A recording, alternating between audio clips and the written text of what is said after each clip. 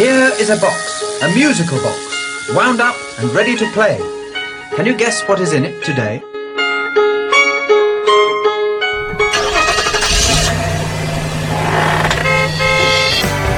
the message in the box. Put the box into the car. Drive the car around the world until you get hurt. It's Box 39. On this week's show, World War I in our community, 100 years ago. With Bill Lawrence, Adrian Cohen and Ian Tallentire. With special guest, Mike Harwood.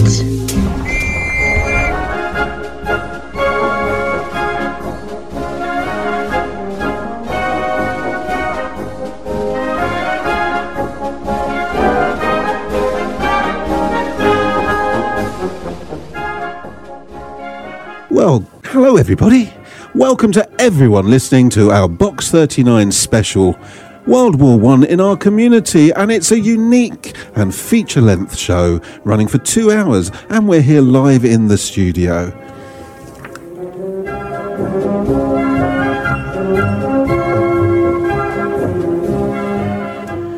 Now, my name is Bill Lawrence, and I'm here with Ian and Adrian, Mike, and our 16-piece house band, Ausgang Exit, led by Professor Henry. And as we are live in Studio 1 at Colne Radio Towers throughout this evening, it's going to be a terrific show.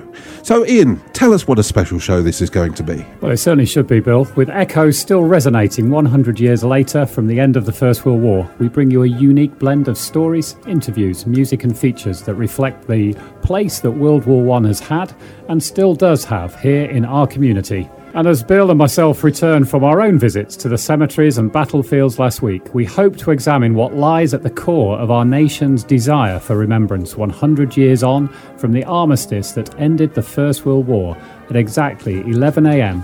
on the 11th of November, 1918. And with this, our extended show, Anton is in our social media hub just over there, ready to pass on your thoughts and feelings about what has been really a quite special time of remembrance in our community. So text us, email us at studio@colneradio.com, or join us we're on Twitter and Facebook at Box39 Colne Radio. So, with our team of technicians poised to press their buttons and slide their faders in perfect harmony once more, it's time for us to open our Box 39 World War I Community Special.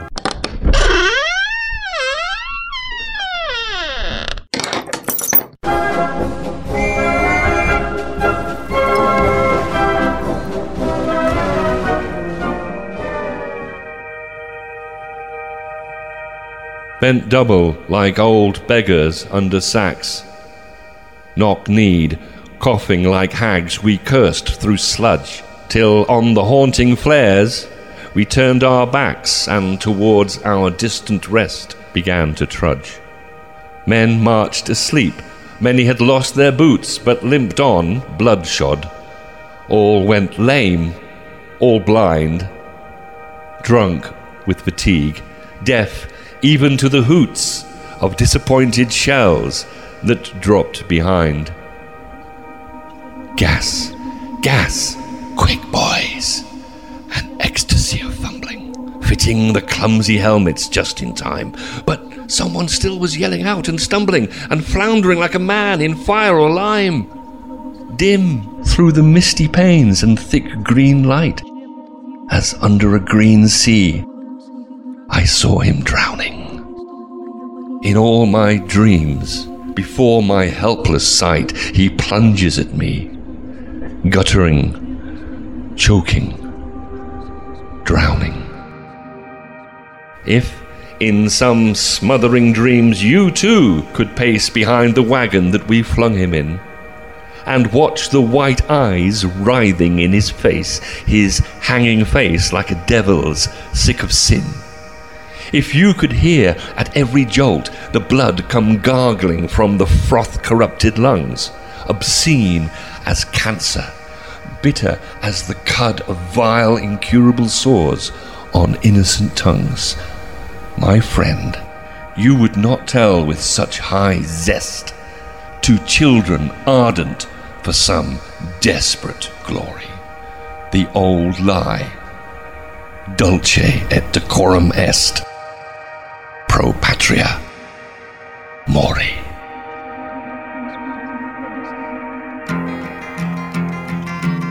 Come, you masters of war, you that build the big guns, you that build the death planes, you that build all the bombs, you that hide behind walls, you that hide behind discs. I just don't want you to know I can see through your masks. You that never done nothing but build to destroy. You play with my world like it's your little toy. You put a gun in my hand and you hide from my eyes, and you turn and run farther when the fast bullets fly. Like Judas of old, you lie and deceive. A world war can be won, you want me to believe.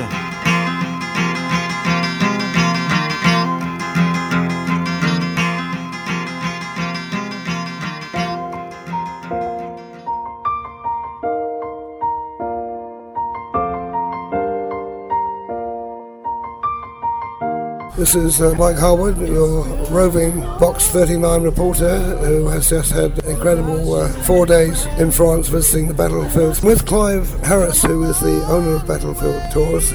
To go and see the ground, you see the folds in the land, you see why certain places are important. You can see why we need to capture a wood or capture a hill. If you just see the name on a war memorial, you can only see that as a loss of life. So what we're trying to do is not glorify the war, but contextualise those casualties that you've seen from home. So important, yes. Yeah, absolutely. So people have a better understanding of why their relatives served, and certainly why in some cases they never came home. Feeling much worse. The Great War is a community experience, and I think that's its enduring quality. It's why we talk about it 100 years on, and we'll talk about it in another 100 years, is because it was a collective experience that happened to us all up and down the country, regardless of whether you're a rural, city person. All of our families were directly affected by the war. It leads us to search for more and more information, and in many ways, as a nation, we change as a result of the Great War. We've come a long way from where we began. Now we're maybe just coming back to terms with, as a nation ourselves, we're coming out of a period of conflict for the last 10, 15 years. Soldiers on active service probably have a better understanding of soldiers now than we would have done in the 1980s.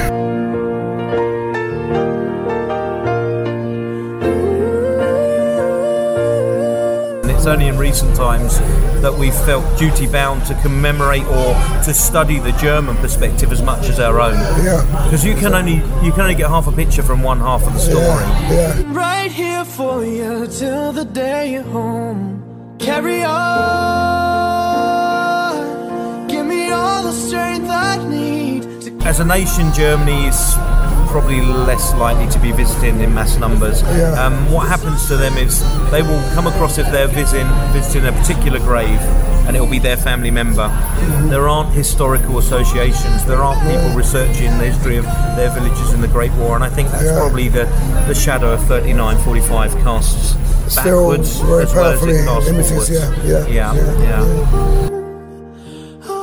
A very important thing that a veteran once told me, a First World War veteran, I think it sums it up, and I think it's in one area where we may sometimes sell the generation that fought the war short. I can remember him saying, there was a chap called Alan, he was called Alan Short, and he was a post office rifleman, and he said to me, Clive, we don't want sympathy from your generation, we want empathy. Oh, I'll tell you all about it when I see you again. When I see you again. World War I in our community, 100 years ago.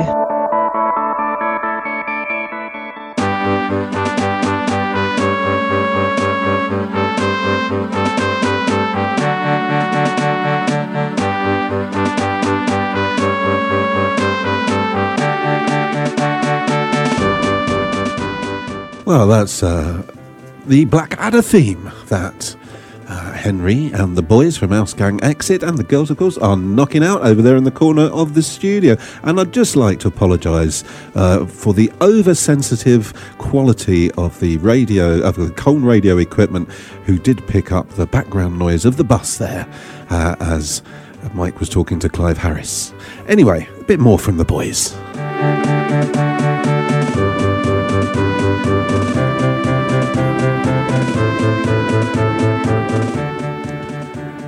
Well, like Mike, I've been to the battlefield sites. I've been very lucky, actually, to visit the battle sites, the museums and the tunnels, the trenches and the cemeteries and the chocolate shops for over 20 years now. And Ian is also very experienced in those visits too. But, you know, every time I go, every year, I am moved. I'm challenged. I'm shocked. Mike, you recently toured the battlefields for the first time. Mike, tell us what your tour involved. Mike's not here yet. Oh, this will be him now. Hello? Yes, we're on the air now. Yep, go ahead. Mike says it was a battlefields tour and it followed Wilfred Owen's experiences on the Somme and a spell he had in a field hospital in... Sorry, I can't hear you very well, Mike. Speak up a bit. Okay. He says the highlight was really a day on the 4th of November, which was the Mayor's commemoration of what Britain and the Commonwealth did in France, which was a whole day of activities, and it was very moving. He says the tour guide he had on his coach, there were 2 coaches, was a Vivian Wilton, who was brilliant. She's a poet, a writer, literary person, and an historian. And she produced a fantastic booklet that Mike carried with him at all times to all the battlefields, including maps at the time of the battles, and letters, and poems which really shed a lot of light and were very moving. Letters from Wilfred Owen to his mother. So the reality of the hardship and the violence was there in the poems, and it was kind of interesting to see Wilfred Owen muting them down a bit in his letters to his mother, although they were still realistic. So how did that make you feel, Mike? It's obviously quite an extensive and heavy input trip. Plenty of destinations, plenty of information. How did it make you feel emotionally? Well, as Mike said earlier, it exceeded all expectations. But what he didn't expect was that because it was his first trip, he was constantly moved and it was engaging all of his senses. And especially, for example, on the Mayor's Day, the commemoration, the whole day of events, the violinist appeared from the cellar where Wilfred Owen spent his last night, before he was shot the next day, and that was at 6 o'clock in the morning. And then Mike and the party followed Owen's footsteps through the wood and to the canal, and it was very moving, and there were smoke fireworks. What was the most poignant, the most moving element of the whole trip for you? Well, he says there were so many, but one of them was the playing of the bugle, something about a German prisoner, a bugle that was played by the banks of the canal where Owen died, where he was shot by a sniper. And that morning at 6 o'clock, as the dawn was coming up, with the smoke recreated and the speeches and the music of the violin and the bugle, that will always stay with Mike forever. It sounds quite an emotional but quite a special time for you there, Mike. Now, many other people visit the battlefields, particularly over the last 4 years, marking the 100th anniversary since the beginning and the end of the war.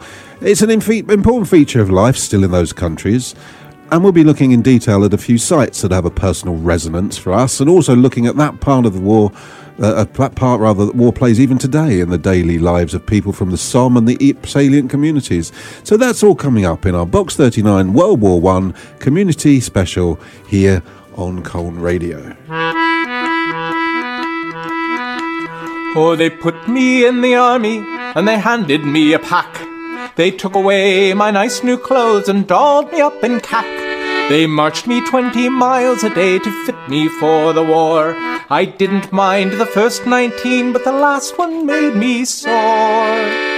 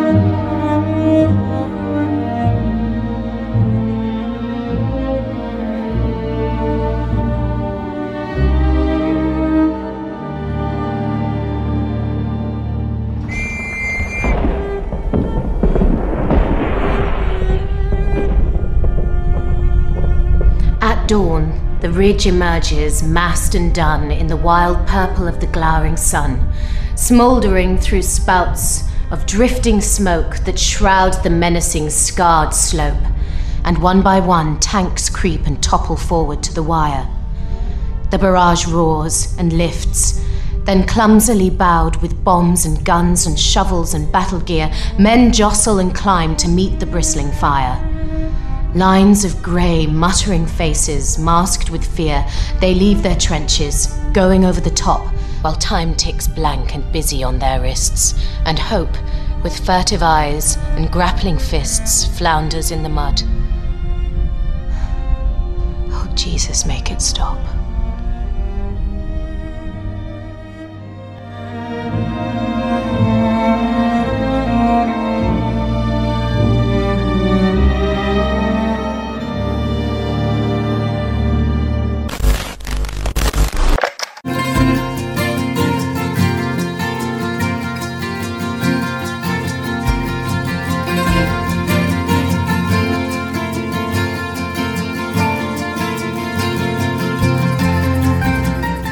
It's said that the best way to commemorate the war is to pull up its roots and examine them. So the opportunity to see these roots for themselves drove several of Colchester school students to visit the battlefields for themselves last week to gain a better understanding of the people and the places they've been studying for themselves in their history lessons in school. For teenagers with their comfortable 21st century lives, such visits can be a challenge, particularly emotionally, as they experience the full horrors of the war, not necessarily found from their school books in the classroom. For young adults, the experience can be a memorable mixture of emotional and educational understanding and development, giving rise to experiences and feelings that can be surprising and unexpected. Box 39 was privileged to meet 3 Colchester students aged 13 in Belgium last week. They'd spent 4 days touring the Ypres salient in Belgium and the Somme in northern France, both theatres of unimaginable devastation, suffering and loss of human life. We spoke with Ruby and Sophie, but first we talked to Dorothy, a 13-year-old student from a school in the Colchester area.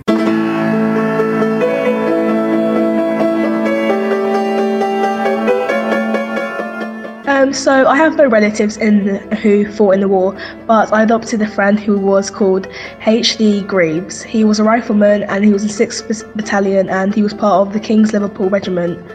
But he died on the 20th of September on 1917 at age 31. I found out that he had met a group, so on his line he had many people who were with him at that time. Well, I felt quite emotional for them because they went through quite a lot of pain, like being blown up and seeing their friends die right in front of their eyes. They must have felt quite sad and all alone.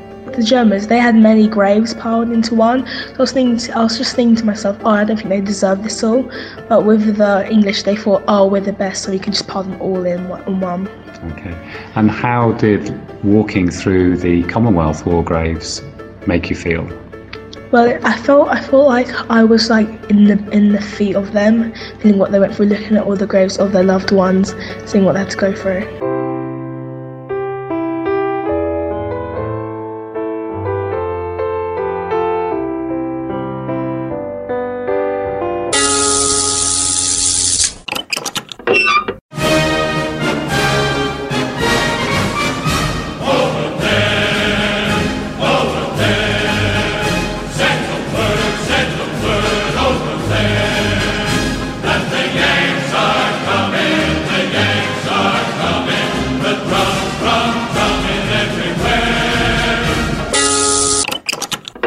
That's it, over there, behind Bill. No, you're next to Ian.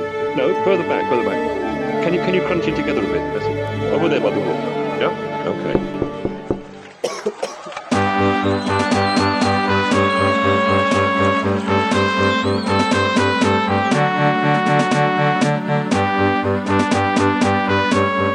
So we are looking at some of the special battlefield sites now that we visited over in Belgium, and anyone can go and visit, and I hope you go yourselves. Let's start with one called Lissenhoek Military Cemetery. Ian, what do we know about that? We found it by accident about 4 years ago. Very, very true. I think that's true. I was on a school trip and somehow my coach managed to escape and get on a ferry early, and we had a couple of hours that we needed to use in a constructive way with the students. I thought you were a school trip as a student. No. You look far too old for that sort of thing. So, no, Lissenhoek Military Cemetery then. What is it, a military cemetery? It's the second largest cemetery for Commonwealth forces, in Europe. There are 29 nationalities are buried there, which include soldiers from the UK, Canada, Australia, New Zealand, South Africa, India, France, Germany, the USA, and also from the Chinese Labour Corps. It sounds like quite a good place to start then, because you get a sense of everyone that was involved. What are the majority of people buried there? From what nationality, though? They are the Commonwealth nations, so you've got a mixture of the British, the Canadians, Australians and South Africans there in the main. And is it like a typical cemetery? Have they got sort of typical World War I features in the cemeteries? Did they put anything in all the cemeteries? Cross of sacrifice. Yeah. Sword of, yes. So what's a cross of sacrifice? That has a sword on it. Has a sword off it. In repose, I think the word is. So it's pointing down. Which basically is to signify that battle is over, or that the sword is not going to be used in an aggressive manner. And there's also a stone altar, very large, with the Kipling words on it. You shall be remembered evermore. I think I always stumble over those ones. Remind me, Mr. History Teacher.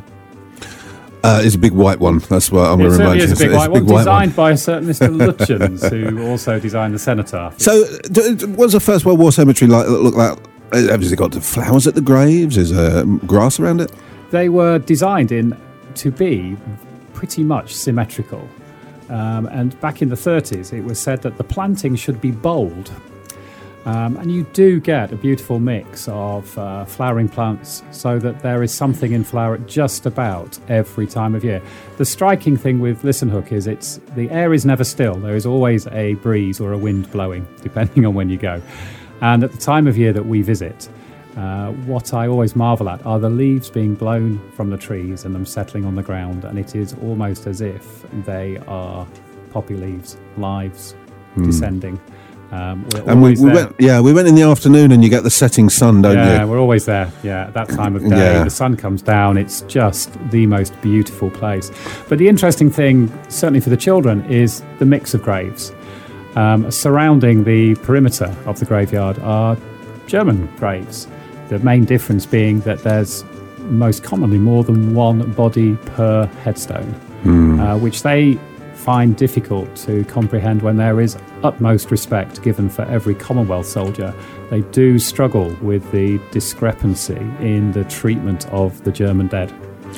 I would recommend that to anyone listening as a great starter. If you're over in the Ypres salient and you want a starter, go to Lissenhoek Military Cemetery, and when you're there, you'll find the grave of Staff Nurse Nellie Spindler, who was one of only 2 British female casualties of World War I buried in Belgium.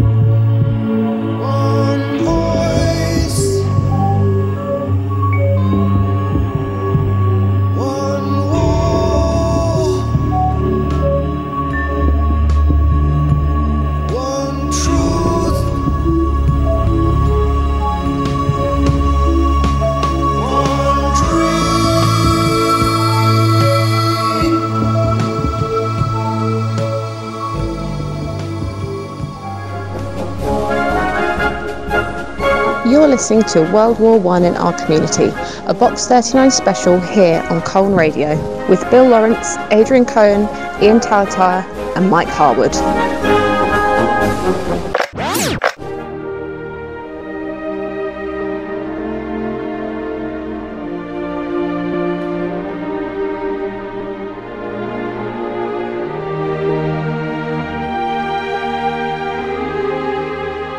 Few towns equalled Colchester in their role in the Great War. As headquarters of Eastern Region, Colchester's garrison supplied many of the men who prevented the early defeat of France. The town then became a training area for at least 100,000 recruits. While training, guns on the Western Front could often be heard. At times, Colchester's civilian population of 40,000 was equalled by 40,000 troops, either billeted with local families or housed in large tent cities, which eventually became hut cities. Thousands of requisitioned horses and trucks, artillery pieces and munitions were also assembled in the garrison. From 1917, with an average 20,000 troops to feed, long food queues became a daily civilian experience. As the war took its deadly toll, Colchester became one vast hospital as the wounded arrived by train. An enlarged garrison hospital, an enlarged civilian hospital, and 6 Red Cross hospitals nursed at least 110,000 men. Colchester women made huge quantities of bandages, splints and gowns to alleviate the suffering of the war wounded. Colchester's factories produced uniforms, guns, shells, mines, compressors and engines. Paxman's, the largest firm of the town, produced a staggering 20 million precision machine parts. Over 10% of Colchester's adult men died in the conflict, the highest in eastern England and twice the national average. Small wonder the town built one of the finest civic war memorials in England.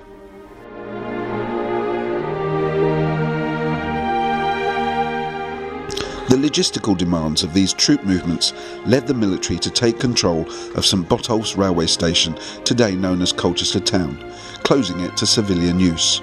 Motor cars, coal wagons, corporation carts, co-op vans and motor buses were requisitioned to carry stores to the station. One officer, taking a squad of soldiers to Chelmsford, stopped a tram in Head Street and ordered it to reverse and take them to North Station.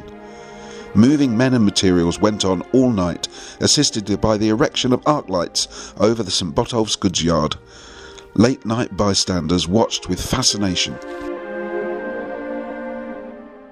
As the war progressed, some 15 regular army battalions moved into Colchester, replacing those who had now gone to France.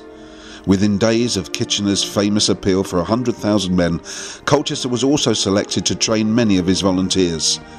There had not been so many soldiers in Colchester, declared Gurney Benham, since the time of Boadicea. And all these troops put pressure on the district in many, many ways, but they were very good news for Colchester's shopkeepers. With the town's population more than 50% larger, the strain on infrastructure was considerable. Roads, still mostly surface with ground flints, took a heavy hammering as the army acquired more cars and lorries carrying goods and equipment either to the garrison or right through the town, since the main road from London to Ipswich and the East Coast ran through central Colchester via Lexton Road, Head Street, High Street and East Hill.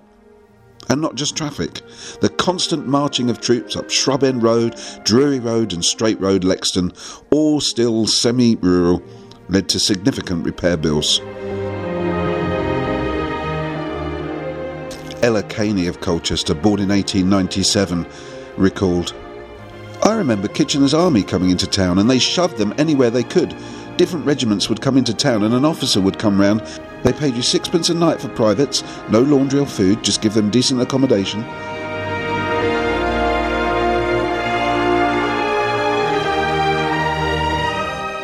And this from Frank Blandon, born in 1905.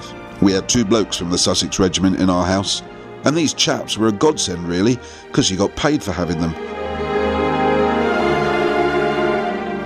Many in Colchester, however, benefited as Kitchener's boys poured into town. Volunteers were happy to sell personal items to finance their short stay, and all forms of entertainment benefited. Visits to the Castle Museum and the cinemas soared, barbers were kept busy supplying haircuts, and Colchester's trams finally made a profit, charging soldiers in uniform a penny for a journey of any length.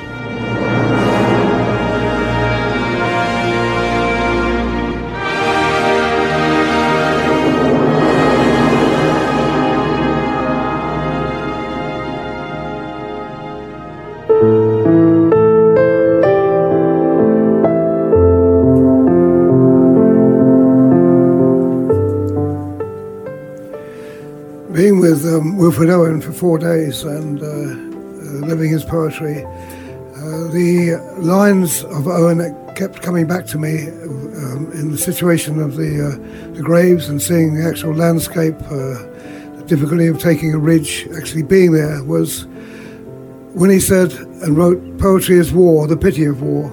All a poet can do is warn." So rather than myself writing about Wilfred Owen, I decided to draw on his poetry and his letters home for this poem about the value of friends and comrades in war.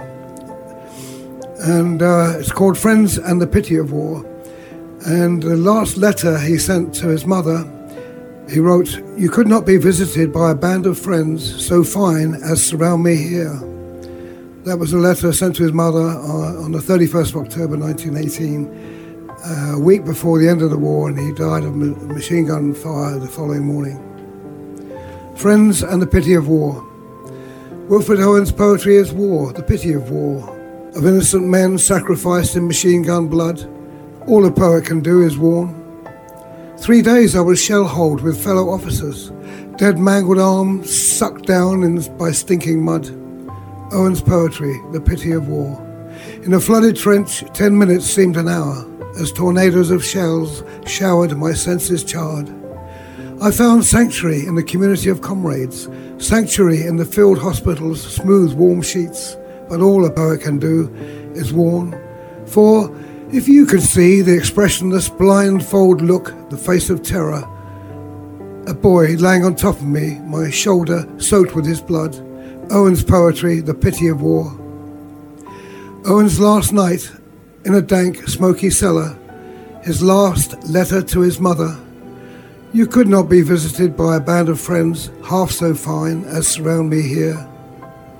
Dawn, the crossing of the Oise-Sambra Canal, head split, death by machine gun fire. All a poet can do is warn. Owen's poetry is war, the pity of war. And the sadness is that Owen's mother, when she received the news of his death a week later, it was on Armistice Day, and the bells were ringing throughout Shrewsbury and the whole of the land. The dank cellar reminded my own experience in World War II. And we were 10 miles outside Portsmouth. There was heavy bombing, heavy ack-ack, searchlights, very vivid memory for a 4-year-old. And the smell of the cellar, as it would have been with Owen's last night, brought back to me what the earth smelled like just outside Portsmouth during a raid. On this particular occasion, the siren was late, and my mother clutched me quickly, almost dropped me going down the garden to the Anderson shelter. Late siren, run for the Anderson. Clutched in mother's arms, flesh warm out of bed, downstairs stumble through 30's kitchen. Night open air, barrage balloons tethered on cables. Searchlight sky saucers, low drone aircraft, white wisp cross tracers. Ack-ack clean muffled metallic, late siren shrapnel bursts through apples and grass. Tree greys on mother, red-orange burns beyond shelter. Pyjama rip race down into Anderson's freshly turned earth, stamped down as floor. Musty earth, sunken spore odour, rock-pebbled mud clamps, clattering on curved roof, corrugation. Parents hide blurred emotion, reload composure, a child sees through. Eyes suspended in stared vision. In a moment of stillness, distant thump of shells. Dozing on board strips, narrow as boat planks, dreaming of Winciette sheets. Mummy, can we? We must wait for the all clear to walk into the cabbage dark dawn.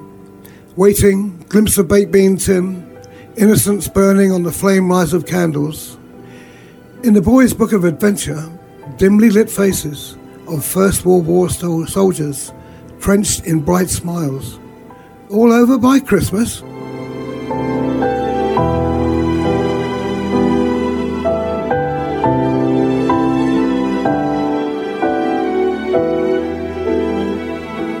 And initially, the generals and people behind the war did believe it was all over by Christmas, but as we have discovered, it went on for 4 long years.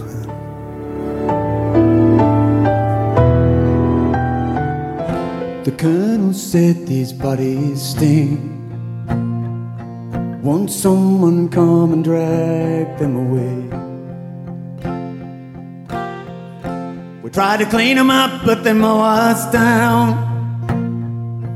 And the English colonel looks the other way. The spirit is willing, but the flesh is weak. Well, I ran for the trench, but I had no time to speak. My heart said yeah, but my head said no. When the English colonel said it's time to go, he said, what's a few men? He said, what's a few men? He said, what's a few men?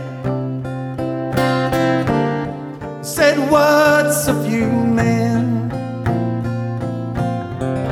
The colonel's job is never done,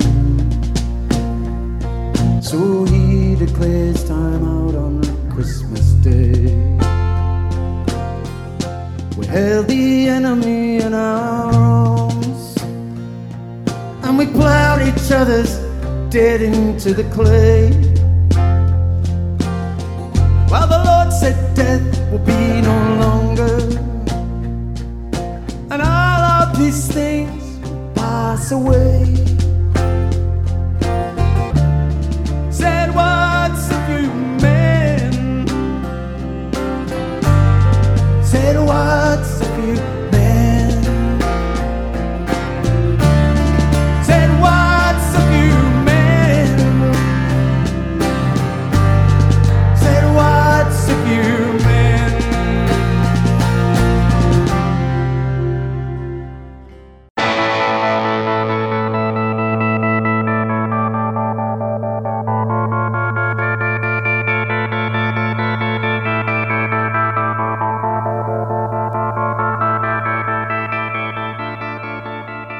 I have several people who I'm related to who are in World War One. My maternal grandfather's family, I have one person who was called Roy Reginald Wilson, and he died on the 1st of March, and he was 29. And he was a private, and he was my great uncle, so he was quite close, to be honest, with my relation. And unfortunately he died, but once he died he has different private numbers, so I think someone's got it confused, which is quite sad, to be honest, to think that someone could confuse a person.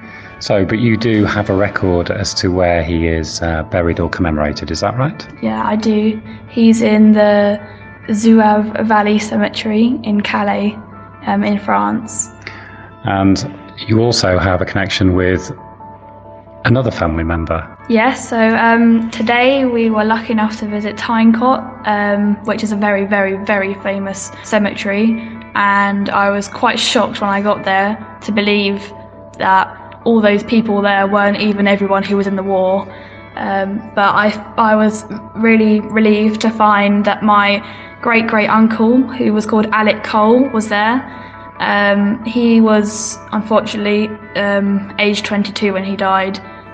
He died on the 22nd of August, which is obviously quite sad, and to lose my great-great-uncles, not very easy, but he was a private, and I was very happy so I could see his name on a stone. I mean, unfortunately he didn't have a headstone because he obviously died in quite an unfortunate way, but at least he was identified. I think that's at least that's a good thing, so I could see him. So how does it make you feel? Well, I was quite emotional.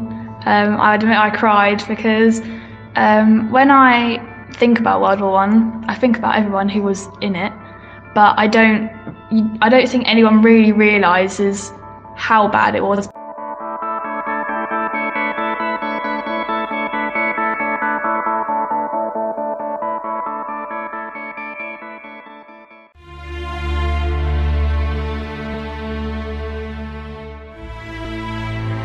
Amid the carnage of the Western Front, the Wipers Times was a beacon of light and humour.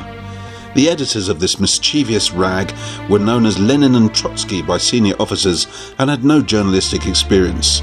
They were soldiers of the 12th Battalion of the Sherwood Foresters. Searching for metal and timber to shore up trenches, they stumbled upon a printing press in Ypres, known as Wipers by the Tommies who had difficulty pronouncing the name of this Belgian frontline town. Aided by their Civvy Street printer, Sergeant Tyler, the two decided to use the press to print a newspaper. It was not a journal of record, but a journal of jokes. While the war poetry focused on futility and loss, the Wipers Times celebrated the camaraderie, absurdity and tragedy of life in the trenches. It was satirical, mawkish, groaningly punny, and incredibly funny.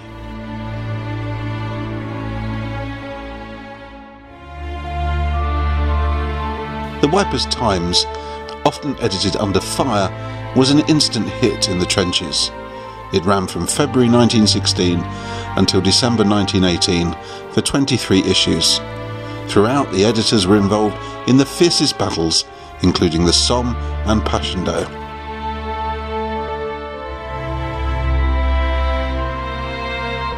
The Wipers' Times remains an enduring testimony to the resilience of the human spirit in the face of overwhelming adversity.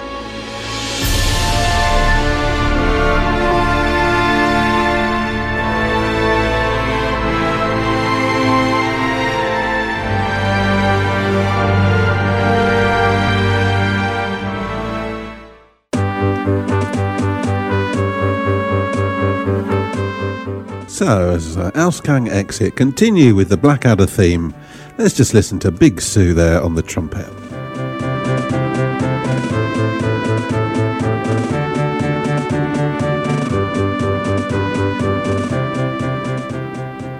So we are looking at some of the special battlefield sites that we visited over on the Somme this time, in northern France. Now, a former underground quarry, which was part of a network of tunnels used by the forces of the British Empire and Commonwealth during the First World War, was called Wellington Tunnels. And Ian, I want to talk to you about that. Opened quite recently, March 2008.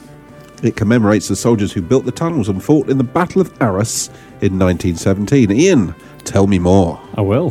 The quarry, or the mine, was used to extract chalk from under the town of Arras for building buildings. And in the First World War, these quarries were rediscovered, and it was seen as a good way of communicating and secreting soldiers underground. So New Zealand tunnelling troops came up. But when you get there, do you have to crawl through tiny little tunnels? Ah, no. If only you did, that would be far more exciting for the school kids that we take with us. We go down in a very posh 15-person elevator. Yeah, you go down a long way, don't you? You go down 120 metres. It's a long way. Yeah, a long way down. Anyway, so these are caves. They're not really tunnels. The French refer to them as they were. It was a quarry. It was an underground quarry.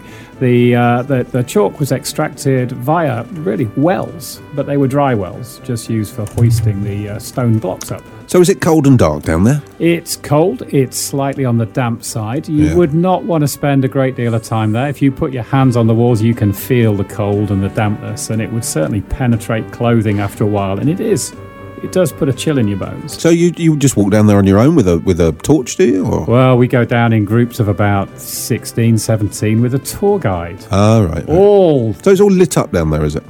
It's low lighting, I would call it. It certainly sets the mood. There are galleries, which are literally runs of 6'6" high tunnels for communication, in between much larger caverns where the army set up kitchens, latrines. They had hospitals down there and communication centres. But they were dug specifically by what the French referred to as lemon squeezers, which were the New Zealand troops who had these funny pointed hats. They were recruited from the New Zealand Tunnelling Company, and they included Maori and Pacific Islanders. And they basically, one set of workers were on their knees, another set stood behind them, and they just drove these tunnels forward at a rate of knots. Is there anything there from the First World War still down there? There's bottles and tins. There are bunk beds, which do actually look the age. There's old communication equipment. You can see where the pegs were driven into the walls for the telecommunications and for the lighting. And you can actually see soot marks. And probably the eeriest bit of the whole tour, there are two elements which are quite eerie. The first one is you come across an altar where the service was held the night before the tunnel heads were blown and the troops went up into no man's land. And that was thousands of men, wasn't it? 20,000 troops lived safe and secure below the streets of Arras and then were moved forward to these tunnel heads on the morning of the first 20,000. 20,000. So that's approximately just hiding under the ground in caves. A tenth the population of Colchester hiding underground. Yeah. And then what happened? What's the other poignant moment? Well, you stand literally at the exit. I think they take you to exit 10, and there were many of these exit tunnels dug. And on the morning of the battle, they blew the entrance is out, and the troops were ordered to run up these exit points and into the battlefield. And you just stand there and just thinking, well, there's going to be an explosion, and then I will be ordered to run. How long will I survive? Will it be seconds, minutes? Will I make it into the communication trenches on the other side? You stand there, and then there's that really interesting choice of words as you leave. I am the man you killed. I am the enemy you I am killed, the enemy my you friend. killed, my friend. Yeah. Yes, that gets me, I have to say. Well, I think the Wellington tunnels has always been a highlight for many, many years for me. Those tunnels, that lift shaft is great, isn't it? And the whole galleries before you. It's unexpected. It is deeply moving and slightly cold.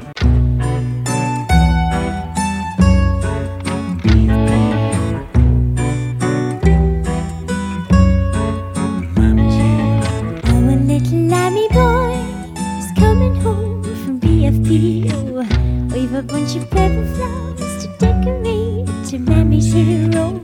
Morning in the aerodrome, the weather warm, the heat is colder.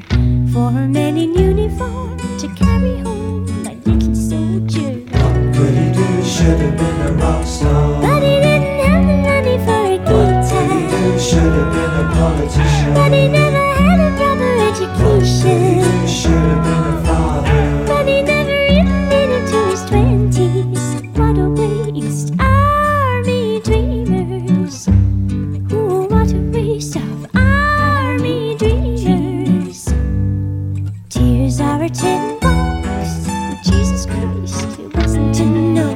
Like a chicken with a fox, he couldn't win the war to go. Give the kid the pickle pips and give him all his stripes and ribbons. Though he's sitting in his home, he might as well have buttons and bows. What could he do? Should have been a rock star. But he didn't have the money for a guitar. Should have been a politician. But he never had a proper education. Should have been a father. But he never even made it to his 20s. What a waste, army dreamers. Oh, what a waste of army dreamers. Oh, what a waste of all them army dreamers. Army dreamers. Army dreamers.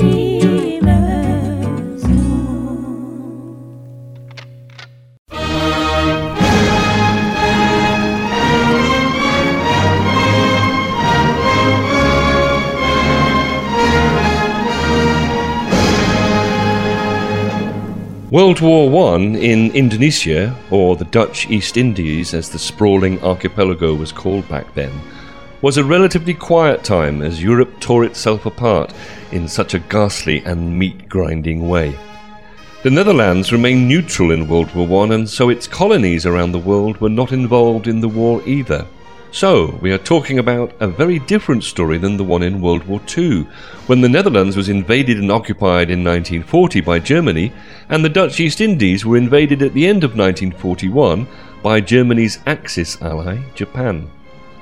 In the next 4 years, up until 1945, maybe as many as 4 million Indonesians died as a direct result of the Japanese occupation. That's 5 Indonesians dead between 1941 and 1945 for every one of the 740,000 UK soldiers who was killed in the Great War.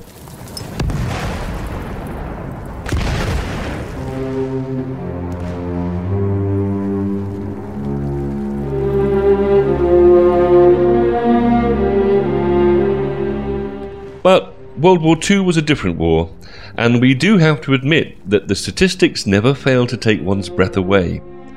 Take World War I's global curtain call, the Spanish flu, which swept the world in 1918-1919. It may have killed more than 5 million people in Indonesia in the space of a year, and that was from a population of only about 50 million at the time.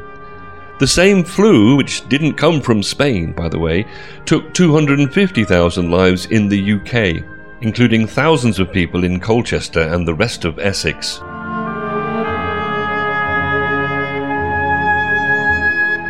The South and East Asian and Pacific regions were not really a prominent theatre during the Great War, Japan was on our side, of course, and there were some naval battles, and the Germans were dispossessed of their modest colonial territories, one of which was part of New Guinea Island and shared a border with the Dutch colony. So the Netherlands stayed out of the First World War, although it did have to reaffirm and indeed prove its neutrality over and over again, something that involved the war's combatant nations monitoring what was passing through Dutch ports. Back in the Dutch East Indies, this meant that there was much disgruntled uncertainty in some quarters about whether the local people would be dragooned into serving in the Dutch military to fight, or at least support the fighters, in the trenches of the far-flung continent of Europe. Nationalist agitators in Java were able to exploit this discontent.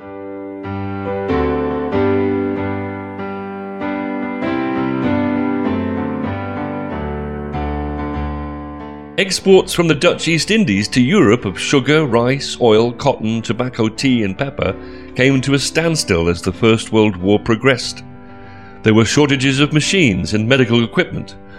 This economic depression persisted well after the end of World War I, as Europe staggered under the weight of its own economic and social woes. Famine and rebellion on the archipelago always seemed imminent. It was in this atmosphere and these grim circumstances that the Indonesian independence movement started to find its feet. There were the nationalists, there were the Islamists, and there were the socialists and communists, who may have taken some inspiration from Russia's abrupt exit from World War I in 1917.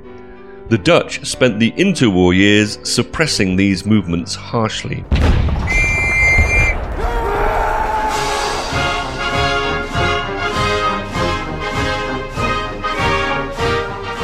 Nevertheless, less than 30 years after the movement-kindling impacts of World War I, and in the wake of the atomic bombs and the Japanese surrender, while also taking advantage of the Netherlands' weak state after 5 years of brutal occupation by the Germans, Indonesia finally declared its independence.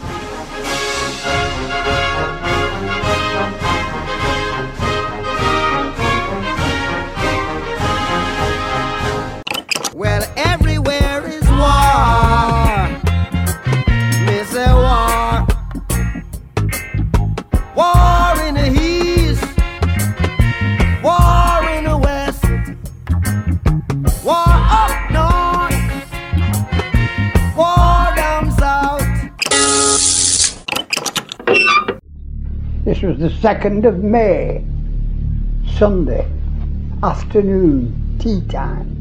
And about 4:45, I went along to my company headquarters to have a cup of tea. I'd only just poured out my tea when the sentry in front called out, "Will you come and look, sir?" So I got up to look. And out of the German trenches, I suppose about 600 to 800 yards away, great jets of yellow cloud were shooting up into the air like water out of a hose. We had come up and seen the effect of the first gassing on our way, so we knew what it was. We saw this smoke coming out of German trenches, and somebody said, "Look, young Gurkhas attacking," and they flew back again, the Gurkhas.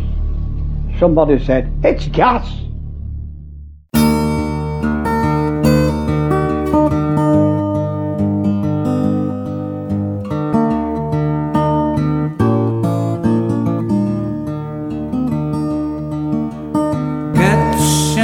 Told us when we listed of the medals we could win, but all glory's in the guardroom, and the medals, they're all made of tin. No more standing in the train, no more dodging shells and fire. We will tell the sergeant major we're tired of all this bloody mire.